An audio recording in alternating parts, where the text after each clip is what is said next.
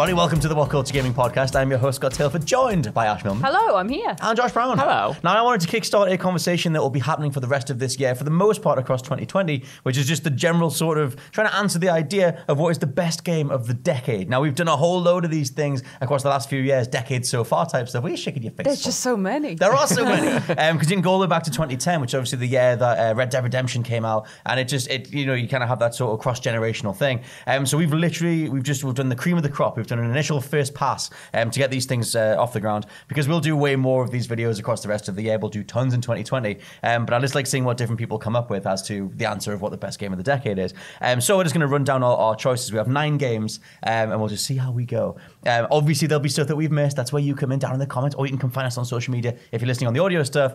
But the first one that we've got is Mass Effect 2. Yes. One Yes. that we can actually all agree on. I which is know. awesome. I think we all agree on all of these. Well, we'll see. Well, we'll see. Oh, God, not this again, instantly. I think I'm in full agreement. Right, it doesn't matter. For now, we are all in agreement that Mass Effect 2 is one of the best games of the decade, Yes. and in my opinion, of all time. I would totally agree. I think it's one of the best sequels in terms of taking the things that you got from the first game and extrapolating them out. For me, Mass Effect 2 is the one that I find the easiest to go back to. For me, it plays the best. I love the whole setup of you coming back from the dead and sort of amassing this little ragtag group of warriors or whatever to go and try and fight the collectors. For me, that's the one that I go to. If I think of Mass Effect, I tend to think of Mass Effect 2. Yeah. This was your pick as well, Ash. If you're a Oh, big fan. 100%. Oh, Mass Effect 2 is the best Mass Effect game and also the best game ever. So it's going to come on the list. Hey, of there's best something games. else down here as well that might also be one of the best games ever. Maybe. Well, But no, Mass Effect 2 is it's wonderful. It differs from the other two games in that it is basically, I've said this before, it's like side quest the game because you're just going out and making friends and doing nice things across the galaxy. The galaxy might be like almost about to explode and be taken over by loads of aliens, but you're just going out having a nice time making friends with everyone. It's not exploding yet, you know what I mean? No. They're using the best of their final moments to chill out on their little spaceship and, make best buds with their companions and then maybe stop a few collectors if they have time on a suicide mission. But, it's difficult, it's hard, and it's awesome. It's a great sequel. hard? Yeah. What? What? You telling me your first run through Mass Effect 2, everyone survived? Yeah. Well, Actually, there's a No, lot. no. But I didn't know. I thought you were saying the whole game was quite hard. The suicide mission's pretty hard. Yeah, so although only one. I think Kelly Chambers died. Rest her soul. Rest and in I can't peace. think. I think Morden. Did he Morden? You He- killed Morden. I killed Morden on the You first were I run. think, yeah, I think Monsters. Morden. Well, because there's that weird way that they engineer it so that people have to die at the end of it. Where you can nominate someone to there's some bit where you nominate some character to help you get through like a certain chasm full of enemies or whatever, and at the end of it they're closing a door on enemies, and a whole bunch of bullets come through and they kill whichever character is holding that door. So even though it has nothing to do with their speciality or anything, for me, Morden was the guy holding that door, and I remember But you feeling can robbed. win that. You can win that bit because everyone can survive. Well, yeah, they totally can. But Zaid died for me there, though. Okay, so yeah, well, he's just a DLC. The DLC character. He's no one anyway. Hate him. But in terms of what Mass Effect 2 is sort of like the reason that I don't know, like I guess trying to nail down like why it's sort of regarded as one of the best like games of all time or whatever. It's kind of that feel that you're exploring an actual galaxy of potential, like especially at the beginning. Like I forget what the name of that main hub city is. Citadel. Yeah. No, not the Citadel. The Omega? it might be Omega. The one that's like it's more like the underground. You see a whole lot of different criminals coming together, and it's like the big trade port, and it's that Star Wars feel of like this must be this like nexus where all these different places and races and different cultures are all coming together. I remember that feeling. It's kind of very Star Wars. It's very archetypal sci-fi. But yeah, so the next one down is The Witcher 3, Yes. which is also this It's might the be best my game of all one. time. All of these are also the best game of all time. For me, The Witcher might be my number one. I don't know yet. I want to see how I go. But what do you guys think of The Witcher? I think it's just for me, that is the fantasy game of the generation. It's Of the decade. best, like we keep saying, it's the best game of all time. It might not be there for me, but I remember playing The Witcher 2 and really enjoying that and getting into the world and getting to know Geralt and sort of his life and his backstory and thinking it was pretty decent. I thought it was a relatively good RPG. I enjoyed the story. But The Witcher 3 just blew my socks off getting into that and realizing that you could have a sort of huge open world but also have it so intricately detailed. Because even though, it's quite a few years old now, before The Witcher 3, I feel like when it came to sandbox games, unless you were Bethesda, you didn't really have sort of that pristine level of detail and graphical finesse to sort of back up, the openness and freedom of the open world itself, whereas this merged the two with great storytelling and yet great sort of player-driven kind of exploration and combat in just a perfect way. And you just got to know those characters and sort of live in that world for a little bit. And I have so much affection for that title. And I went back and played the Blood and Wine DLC. I haven't actually done The Hearts other of one, Stone? I haven't done that I yet. love Actually, Hearts of I bought it Stone. a while ago, and I need to go back and completely complete The Witcher You 3. really do. But that big expansion is also awesome. Like the bang for your buck in that game is just incredible. Speaking of, like you said, like bang for your buck stuff, the Blood and Wine expansion, the whole thing of Toussaint, the additional like region, any other developer would have done that as a whole separate game. Yeah. Like it's kind of ludicrous how much stuff is in there. But Ash, what do you think of The Witcher 3? Oh, I really like it. I think too. Josh has encapsulated it perfectly there. Like you go in and you see all these different people, and the way that it's so intricately detailed, it feels like you're actually there, like you're in there, and you can go and live there and spend hours and hours in there and not see everything and have to come back and want to do other different things and get different playthroughs and different ways you want to have Geralt be, and all that affects the world as well, which I think is all that you can ask for from these sort of massive open world games is true immersion, and it feels like you are Geralt. You do have to go to the Northern Realms. There is the Wild Hunt on the loose. Oh my god, it's very scary. But yeah, no, I just think it's so good. It's There's so something well that, put like, together. I think that it nails like more than hardly any other games of that scope sort of do, which is that Geralt makes sense in a story context. He has a role. He has different, like friendship circles and things that he has to get done, like you said, the Wild Hunt or taking care of Ciri. But he's also, because of his history and being stripped of emotion or whatever, you can just deviate off and do a whole bunch of like beast contracts or explore and stuff. And I can't think of any other sort of protagonist that manages to walk that line. Yeah. Because we were talking about Mass Effect before, and like in Mass Effect 3, or that idea in 2 of like, the universe needs saving or whatever, but I'm going to go and do all this side stuff. So many games fall down in that way. And I was kind of hold The Witcher 3 up as like the way that Geralt's designed is that he kind of feels like he's both. He's kind of, he's not empty, but he is sort of, like I said, he's stripped of emotion, but he also kind of has a whole ton of agency. Also, like you said about the design of the world, all the background stuff changes, which I didn't even notice going through it the first time, but like Novigrad and all, like as the war plays out in the background, like you see the actual design of the world change, which is just a great thing. Do you think that like with The Witcher 3, CDPR have like kind of usurped Bethesda? We'll get onto Bethesda, but like a lot of people the shift in the seat from Josh. Because Bethesda have been like gaming royalty for so long, but CDPR this decade, just came in and just absolutely blew everybody away. I think they're what Bethesda want to be. Yeah. Like, Yeah. 100%. I think so as well. I mean, they did.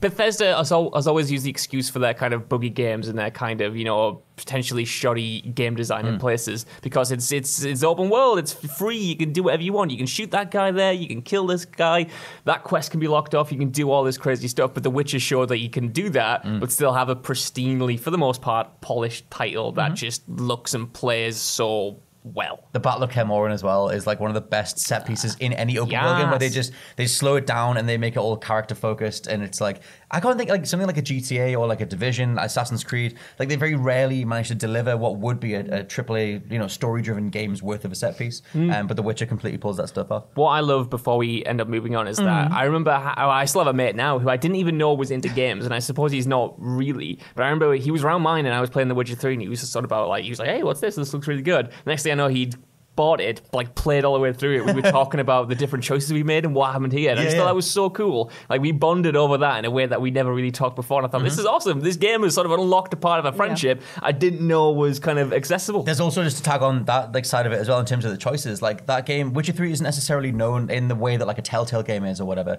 of a game that prioritizes choices, because it does it all in the background. But at the very end of it, when you realize like what sort of like father figure you've been to Ciri, where like the game actually was tracking all your dialogue choices and all these like meaningful things that you did with Ciri over time, that The Witcher 3 is like certainly one of the best like sort of story, like I don't know, choose your own adventure type games or whatever this generation. Next up is God of War, which like Witcher 3 and God of War are my top two for the generation. I know we're talking about decade, but still, God of War is like immaculate. Oh, it's so good. Oh, it's so good. Is it the best game ever, mate? I think it's the best game ever. I think it might be. It's so, everything about it. Again, it's everything that The Witcher has with immersion and taking this whole fantastical world and crafting it into something new, original, and deeply immersive, but also not too long, like perfectly paced, so you're not like slogging your way through or rushing through thinking, I wish there was more. There's open world aspects, so you can go and do a bit of exploring if you want to. Sorry, somebody sneezed and really shook me there. Sneezed off cam. Anyway. In a separate room. No, literally Came through. But yeah, no, that you can go off and do your open world stuff and come back, and then there's this whole like important, scary narrative running through the middle. But again, that balances the whole, if I want to go off and do stuff, it doesn't matter to the main story because I've got like an invisible sigil on my head so nobody can see what I'm doing. Like, I think that the way that it balances everything is so good. And the way that it plays into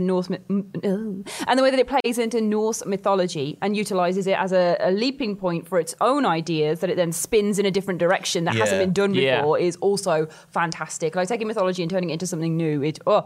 I'll stop speaking. You're a big fan. Yeah. I think just to quickly mention the game's design, like at the very end of that game, the way that it ties off its story, actually its ending, quote unquote, story-wise, actually propels you to keep doing the open world stuff, which I love. I love a game that actually understands a way to meaningfully transition into an end game. Like so many things, even Borderlands 3 is like a recent example. They're out there ahead of launch going, well, this is going to be the end game, and you get this out of the way, and then you do the end game stuff. And it's like the way that God of War does it, like gives you a reason to go do all those extra things. Yeah. And I'd love that there's little pockets of like time-tested traditional design tropes, like the way that those side areas are put together, where it's like you go down a certain like area or whatever, and you unlock something, you double back on yourself, you realize that you have a new path now open or whatever. Those things are so like Metroidvania, but they're just peppered in, and it's like Nintendo style, like genre, like entire genres have came from these ideas, and it's just God of War is kind of an amalgamation of all the best things gaming can do in one place. Yeah, God of War's really good. It's Josh. really, really good. I agree. It was one of those games that I sort of didn't want to leave. I love it. I think I love it slightly less than you guys, but it's still definitely a contender for Game of the Generation, because I didn't have much affinity for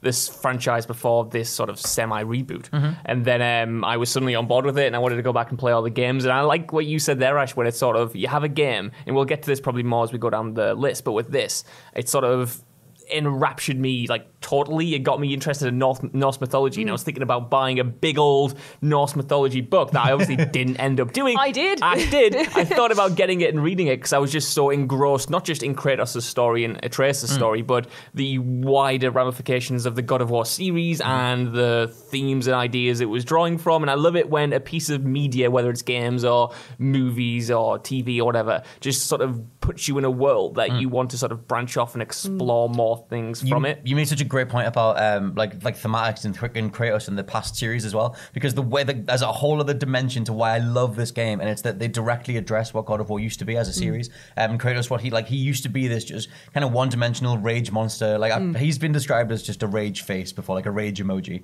And so going into God of War, the new one, it was like, well, what can they even do with that? But with the same developers behind it, it's like, well, they've grown and matured, and they know what sort of role video game violence played in escapism and entertainment and whatever. And the way that they write the new Kratos, where he knows that he messed up, and he knows that he's a broken person who doesn't really deserve like the love of Atreus and things like that. It's just, there's a whole other like philosophical bent to the way that game comes together that I absolutely love, and it's right where we are in gaming right now. Just heartwarmed. So good.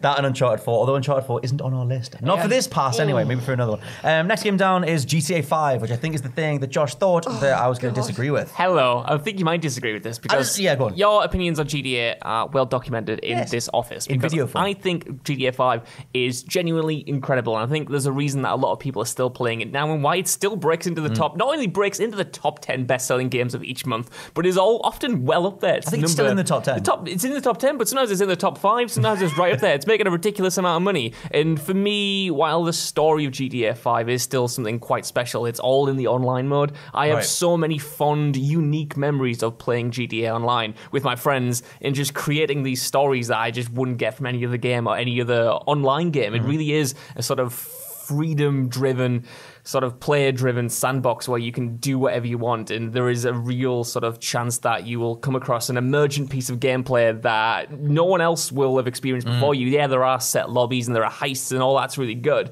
but it's those weird little memories that will make it one of the games of the generation for me. I remember booting it up with my mate, and again, it was someone I hadn't really played games with, and we got to connect over this title, and we dressed up as the guys from Fear and Loathing in Las Vegas, bought the same car, and we would go around robbing banks as if we were those guys, because I just read that book at the time, and I love that any game that lets me do that is great. Yeah, the fact that it lets me do that's just one sort of mini story that I have from these past, coming up 6 years of GTA Online that I will cherish forever. Because my thing with GTA, which is something that Nicky Jakey, who's a separate YouTuber, did this whole video on how the old school GTA games used to be way more about sandbox stuff in terms of you could sort of like figure out a way through any given mission. It was like, okay, go kill this person. You figure out however you want to do it. Like maybe you put a car in the way of their getaway car so that when they try and get away, they get stuck and you could run in with your machine gun or whatever. And there were kind of all these different ways to interact with the main missions that the newer Rockstar games have kind of gotten away from. But that level of experimentation and just faffing around with the physics is all in GTA Online. And the mission goals tend to be more abstract in online as well, where it's like just, save this one person and just get from A to B. And however you do that, you can. So it's like you end up getting to the checkpoint in like a biplane or something, even though you were supposed to just drive there. And in terms of GTA 5, the main city, like, I bounced right off the characters and stuff. But I think in terms of like a sheer technical achievement, like that game's city and the detail is ludicrous. I know some of the streets in that city better than I know my streets in Newcastle. I could direct people around that version of it's definitely Los Santos. I'm just saying how much I love it now. I can't remember what it's called, but I could direct people around it. Off like rote memory. But it's like, because for me, comparing it to the old games, they really matured it. Because did you play much GTA 5? I have dibbled and dabbled in GTA. It's always been a franchise that has never really appealed to me, and also that I've never really wanted to invest much time in. What I have played of it, I think, is fantastic, and I think it's like a legendary piece of video game lore and all that sort of thing. But it's not particularly my style of thing. Yeah. I can look at it and go, "Wow, yeah, that's a really good game. That's really nice." But I just kind of that was kind of my thing overall with GTA 5 is that I didn't think it drew me in. There's a weird sort of like caricatured, almost like over animated sensibility to the old games where they were like way more over the top. That I found it easier to get into, especially with the certain time regions or eras that they focused on and stuff. But for like sheer amount of video game and things that they pull off and a level of detail in that world and ways that you can have fun with it, GTA 5 is like a monolithic release. We've got another Rockstar game down here as well, but yeah, GTA 5 is a hell of a thing. Next game down is Legend of Zelda: Breath of the Wild, which I almost forgot to put on because I think I'm just thinking of newer stuff from the last couple of years, which would include that too. But yeah, Breath of the Wild is like a sublime, just everything I love about video games, sort of condensed into one game. It's completely effortless. It's kind of magic. The way that it lets you explore its entire world, it's so lush. My favorite thing is just the Korok seeds. Like they literally just go and collect that. I think any game that can banter you off that well, like whilst playing it, make him collect them, then give you an actual poo at the end. Like I think it's got my respect. It's got my respect. Best game of all time, to be honest. At the end of that whole thing, we didn't even say that about the last game, GTA 5, best game of all time. But Breath of the Wild, if you do all the side stuff and that particular thing, all you get is a nice little sort of memorable poo, which isn't. And that's all you need, because it's the satisfaction of getting that memorable poo. That's that's the most rewarding part. If you ate that 600 seeds, you'd need a poo. You would. But in terms of one of the things that I love the fact that the way that you sort of move around that game, you can just climb anything. For me, it kind of I don't know, maybe rethink what an open world could even be. It's like this entire open world is one big level. I can climb anywhere and jump off anything, and like all these different pockets of enemies all over the place, and there's a level of sheer playability to that game that I don't think anything else has. It just goes from beginning to end, and you're always having fun with it. And it's like the whole sort of like meta narrative of like Hyrule needs saving, and you have this memory loss thing, and you don't really unlock any abilities after the initial set of powers, but you get better at using them. You become the hero. Like it's that thing where it was in you the whole time, but you needed to learn how to get better. And it's like that when that all comes full circle, and you storm Hyrule Castle, and you go to save the whole realm, and that theme is on in the background. Like it's gorgeous. It is. It's awesome. And I was a non-believer until I finally got a Switch way late in the game. Finally got Breath of the Wild way late in the game, and then just decided that I loved it. It's the best game of all time. It might be awesome. I think they're all the best game of all time. Yeah, no, I fully agree with you when you were talking about its approach to sort of open world level design, because it does feel like one big level, and it's one of the few games we talk about all the time. I think it was one of the Destiny's producers who sort of went like, look at that mountain, you can go to that mountain, and that is true in Breath of the Wild. If you see a mountain, you can go to it, you can try to climb it. You might not get up there, it might start raining, you might sort of fall down. Oh man! But you can try it, and eventually you will get up that mountain. I need to address. Let it be known, I need to address on cam somewhere that you can the rain problem that everyone cites with Breath of the Wild. You can totally overcome that. You can either get the climbing. Josh. You either get the climbing gear. You can get the ability that you jump really high, or you just climb in 5 animation bursts, and then he doesn't slip as much. While we're on, go on. Weapon durability. Yeah. That's all right as well. I don't really mind. It encourages you to use different items, and then you have a fun time. You pick things up off the battlefield. Whoa, it's boomerang. It's really good. I know there's a whole thing. These are the two most common criticisms levied at Breath of the Wild. Oh, it's not perfect because it has if it rains you can't climb. You just need to try harder. And the whole thing with the weapon durability thing, like you said, one, it encourages encourages you to try. I'm going. It encourages you to try a much bigger variety of weapons, and if your thing comes up saying it's about to break, you just throw it for double damage. Yep. So you might as well have fun with it. Yeah, Ash. I've like had to step Ash, away mate. from both these two entries because I'm like, the other side of it is you pair, and I'm like, oh, I would love to next, do next. a focused thing where I just rant on about, because these criticisms have been there for like 2 years now, and every time I'm sitting in my chair going, it's not true. It's not Put your that bad. raincoat on, guys. Just learn how to jump. Yeah, but anyway, Breath of the Wild, very, very good game. One of the best games of all time. Next thing down is Red Dead Redemption 2, although we've also added Red Dead Redemption 1 because that game was in 2010. Yeah. So out of the two, Josh, you should talk about Red Dead 2. Yeah, definitely too. It might be my. I think this is we've for every single entry so far we've gone. This is the best game of all time. Or this is the best game of the decade. I think Red Dead Redemption 2 is my pick for number one of Really, the entire okay. generation of the entire decade because I love it so. I think about it daily. I don't play it daily. I think about Red Dead Redemption 2 on the daily because I just. I thought you were love kidding when you said that. No, seriously. Just I was got Arthur on the mind. Yeah, I've got Arthur on the mind. I was thinking about it last night because I was watching a Western yesterday and I thought, oh my God, I can see where Red Dead Redemption 2 has plucked from this and, interpreted this way. But anyway, I love it for the exact opposite reason that I love GTA 5 because this to me is the perfect solo experience. We were talking about The Witcher 3 before and how it encourages you to just sort of live in its world and be a part of its world. I think Red Dead Redemption 2 does that same thing, but slightly in a different way because it's not really an RPG. And yet you sort of, at least I did, I came at it as if it was an RPG, as if I was playing as Arthur, which I obviously am. But I was sort of making decisions based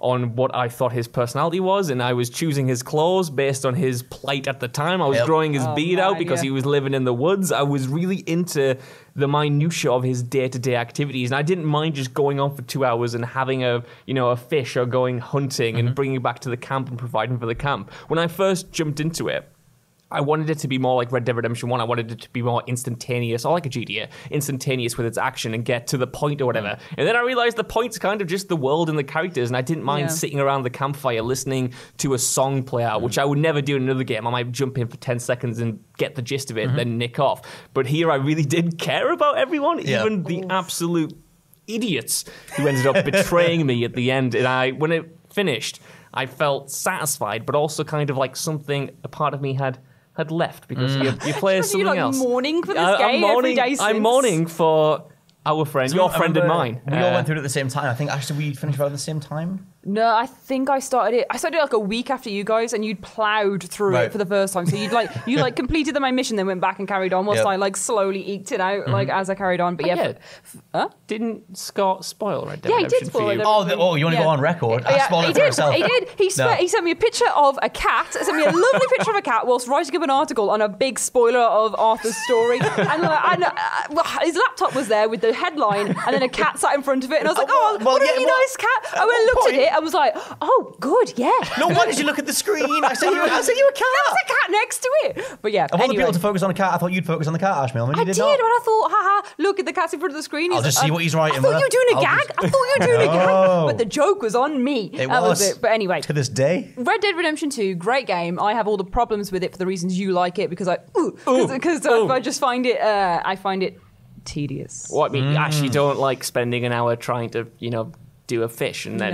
carry a hay bale from one side to carry a another. hay bale and then refilling the water tanks from the little pond, and also, carrying back a deer that's on your horse. But it might decay if you don't get there in time. They all starved thanks to me. I was like, no, I'm not feeding you guys. Like, go and do something. Stop dancing around this camp. Every time's like a slow thing happened, like with when you have like those party nights and you have to like dance around with everyone and talk to them all. I hated it. I was like, come on, we're gonna go to sleep and get on with the game. You didn't like the parties though? No, I actually didn't like the parties. So I thought Red Dead Redemption 2 was one of my favourite games that I played. I was like, oh my God, I didn't realise gaming could be this deep, this wonderful, this intense. And I still really respect it and think it's a fantastic game. Like, it's still like a favourite. Yeah. But as soon as I played some other things afterwards, I was like, that was way too slow for me. I remember that's why I mentioned us finishing at the same time, because I thought I remember having conversations about, like, you feel how sluggish that game is. Yeah. And it's weird because it is so deliberate that I've described it in articles and stuff as like it's kind of virtual reality without a VR headset because it is so deliberate. And there's something about it that instills like that need that you said about like you want to go and like maintain his facial hair and get a certain set of clothing and you want to live with a certain pace.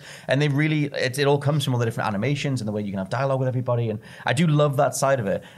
But there is also the other side where it is quite sluggish and deliberate and like it wants to take its time. It's like an old Western. It's like Once Upon a Time in the West that isn't going to get there until it gets there. Like, and there is like a recommendable pace to that. Which I guess to throw in Red Dead Redemption 1, that game is the more gamified version of that experience. There's no sort of, you're not going off to live in the woods because something bad just happened with like a certain character's wife or like whatever. It's more just, here's the gameplay, you can go. And for me, I prefer Red Dead 1. Yeah. And I think that by the end of Red Dead 1, I've never had a game instill a need to go find an NPC and literally enact revenge. Like, and it's completely of your own accord. Like Red Dead Redemption 1 ends and you could totally think you're done with the story. But if you, of your own accord, go to one of the cities and track down the person who killed your father, you can literally find that guy, and that's the true ending. And I remember finding that out for the first time, being like, that's phenomenal. Like, no game's ever instilled that before. But yeah, people can argue about Red Dead 1 versus 2 for the rest of time. We'll put a marker on it at some point when we finally do a proper list version of this. But whatever. Next game down is The Last of Us, which was the best game on the PS3. Best game of all time. It might be the best game of all time, to be You know? honest. I don't know. Best game of all time. But God of War was on there before. Yeah, Last of Us is better. Oh. This is, when you said, "Oh, this is my pick for Red Dead Redemption 2," I was like, "But Last of Us is coming up." I was pretty glad. You know what? Okay, this is also the best game of all time. I agree. But still, I mean, in terms of The Last of Us, a lot of people obviously hold it up because of the storytelling and the way that those characters are portrayed, and like that, obviously that massive emotional gut punch at the very beginning of it. And I totally see the counter argument that the best moments in The Last of Us are in the cutscenes. But I do think it's backed up with the gameplay. I do love the survivability stuff. I love playing as Joel. I don't think you would get the connection between Joel and Ellie if it wasn't meted out across like 15-ish hours or however long it is, which directly factors into the ending. And Joel, like, I remember realizing as I wrote up The Last of Us on something else a little while ago that at the very beginning, control is very much taken away from him. He's trying to save his daughter Sarah, and she gets killed by this soldier at the very beginning. At the very end, when he storms the room with Ellie in the operating room, he very much takes control back away from you as the player, and Joel on screen decides to save Ellie and kill one of the surgeons. And it's up to you whether you run him out of the room or whatever. But I love in a meta way that Joel himself, as an entity in the game, decides to I'm going to do this. I lost one daughter, I can't lose another one. I think it's because of all of that. For me, it all comes together. Although I do see the whole cutscene thing. But you guys love a bit of The Last of Us 2. Oh, Last of Us 2? 2's later as well, I meant. Oh, yes. Yeah. That makes sense. It's 4 p.m. T-double-O. Almost. No, Last of Us is fantastic. Obviously, I only played it recently compared to when it actually came out, and I feel we berated you to play it. Yeah, exactly. And it was worth it, honestly. It slapped me about, saying, play this game. And I did, and it was so good. Like, even knowing what was going to happen and everything, it still has that absolute, just like core gameplay that sucks you in. And again, it's another one with an original premise, an original way of doing it that immerses you fully in a world that you then want to play out as Joel and Ellie and see how their relationship develops and find everything and go and look at all these dilapidated buildings and clickers and all that sort of thing. Like, I just wanted to look at everything, so I was like, wow, that's really good. Like that, I like the design of that. But yeah, I think we'll see how Naughty Dog are going to sort of pick up the story threads or whatever and continue it. Initially, I really didn't want more The Last of Us, but as I've sort of delved into it a bit more and pulling out the ramifications of what does it mean to have one person that provides the cure for the future. In a way, it's just a bigger version of Joel's lie. Like, how important is that one individual versus the millions that you don't love or whatever. Josh, you like The Last of Us? I do. It's one of my favorite games of all time. I thought it might be. Yeah, it's the best. It was one I came to late as well because I didn't have a PlayStation 3, so I got the remastered version and I played through it. And it took me a while to get into it, to be fair, because maybe it's because I had such high expectations after hearing it's one of the best games of all time, and then it just completely won me over as soon as you properly get introduced to Ellie and Joel, because it takes quite a while for them to actually meet and start to break the ice. And I just think the story itself is obviously amazing and well told, and I agree that that decision at the end, which isn't really a decision because control is taken away from you, that's such an interesting way to do it, because you're expecting a moral choice or something like that, and then you don't get it because Joel is his own character with his own agency, and that subverts your expectations as a player, and that's just amazing. It ends on a way that on a note that a lot of post-apocalyptic fiction just doesn't end on, subverting your genre expectations all the way through. And it's got a killer multiplayer mode that always gets overlooked. Factions is awesome, and I'm still sorry, Dewey, because I got you killed. Your friends die. If you import your Facebook friends, you can get them killed. A lot of my friends died with me trying to, survive and help my camp. That's awesome. And also, the combat in general is just really good. Yeah. All Naughty Dog games sort of kind of get, not trash for the combat, but people always say they don't get held up. Whereas I think there is a real mechanical sort of finesse to it that doesn't get the praise it deserves. Everything clicks together, and you really feel like you're part of this scrappy, survival world, trying to do your best to get through to the next position with about 3 bullets. Let it be said that Last of Us' multiplayer is damn recommendable. Damn right it to is. this day. Also, as well as one final sort of thing for that, the thing you were saying about, we both said about like the way that it makes a choice for you. I would hold The Last of Us up as a reason why a particular writer or script, should make a decision and let the player live with the ramifications of it. So for me, some of the best questions in gaming come from those moments, like something in Horizon, the end of Horizon, or The Last of Us, as opposed to like if that was an actual in-game choice, do you save Ellie or not? I don't think it would have anywhere near as much impact because we would have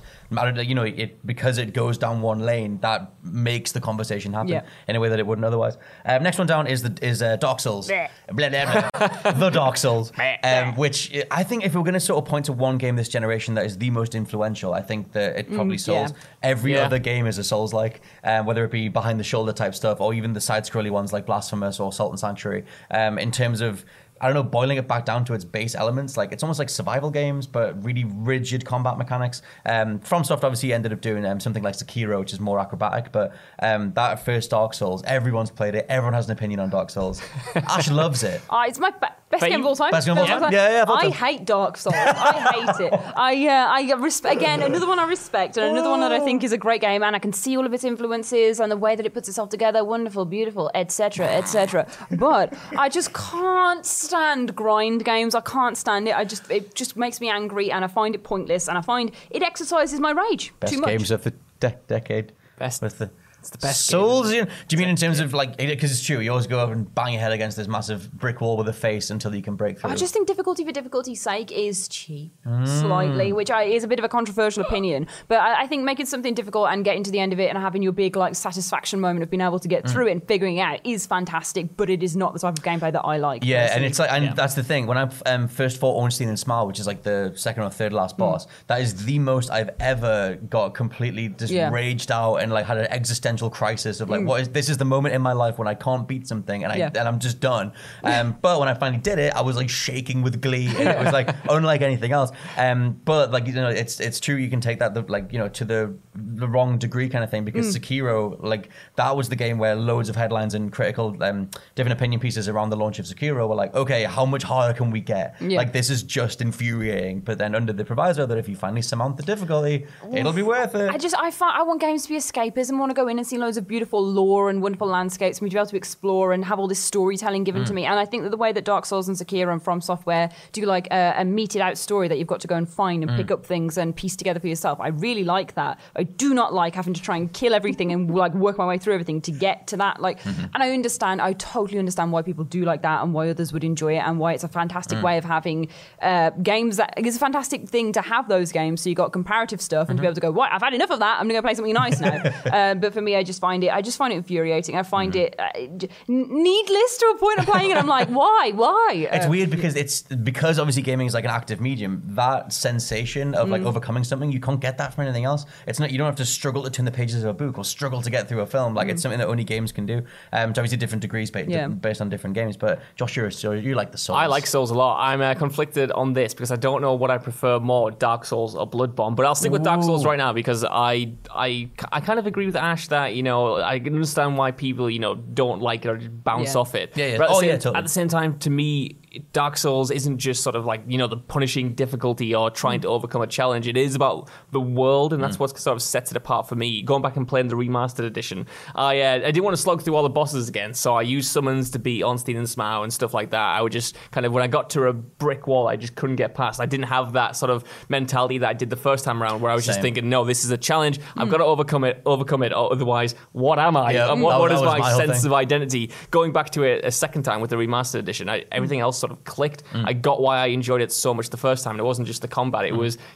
going down into, I think it's the Great Hollow, and looking left and seeing that massive Hydra on the one side and looking right and seeing a bonfire there and just thinking, thank God, I do not need to die and have to go all the way back to the top. But there are so many intricately packed secrets into that game, and you really do feel like you're exploring and adventuring through a sort of deadly world that's trying to kill you. But the sort of, gold at the end of the rainbow is always worth it. There's always something, beautiful or grand or mythic to see, even if there is a good chance that it probably will try to kill you at the end of the day. Like, no other developer has ever pushed me to the point of just break point where I was like, I hate this. Oh God, I just want it done. I just want it to be done. It's like a chore. I just want to break. I just want to get this thing done. And then within a split second with the victory screen, like, that was all worth it. That was brilliant. I would do that. I would do that all again. Nah, like, man. and it's the weirdest sensation.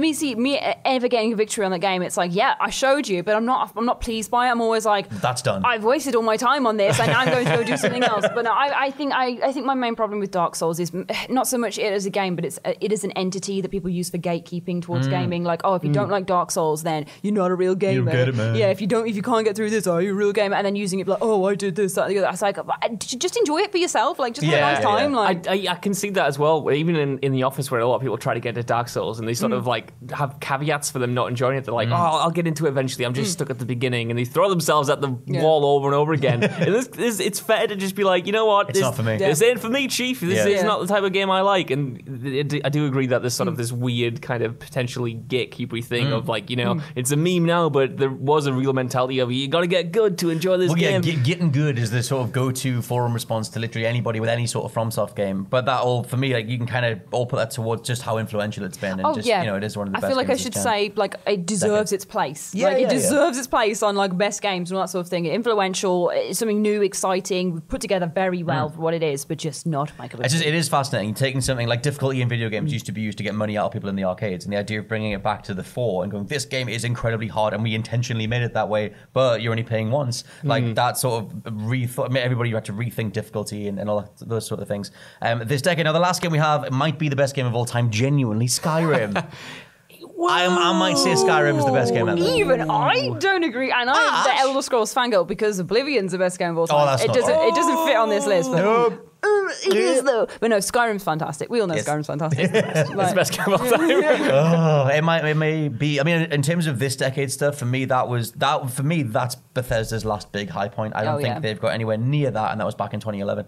And it is pure agency. Like, there's a reason they keep re-releasing it, and it always works. You can always go back to it. I just got the Switch version and restarting a new character all over again. I am doing different things. Like, there's some locations you can go back to, but the amount of choices you have when you're building a character, when you're equipping a character, it's free form fantasy. Like, you can do whatever you want. If you have a remote sort of, you like fantasy at all. For me, Skyrim is that game. I don't know how much if you guys have gone back to it, like, since the initial release. Well, this is what I want your guys' opinions on, because at the time and still now, I still love Skyrim. I love everything it stands for, and I loved being back in 2011 and just plowing hours and hours into this game and loving every second of it, drinking up the atmosphere and, engaging in every quest I could, trying out different builds. But even in spite of all the remasters and stuff, I've never really gone back to it in the same way that I did Oblivion or Fallout New Vegas as well. If this was my list personally, I'd swap it out New Vegas, and I was like, what? I'd swap it out for New Vegas just for me that's sustained its interest with me all the way throughout my life. I go back to New Vegas and I find something new every time. I connect with something different. I listen to the soundtrack on the daily. And it's not that Skyrim isn't good. Skyrim is one of the best games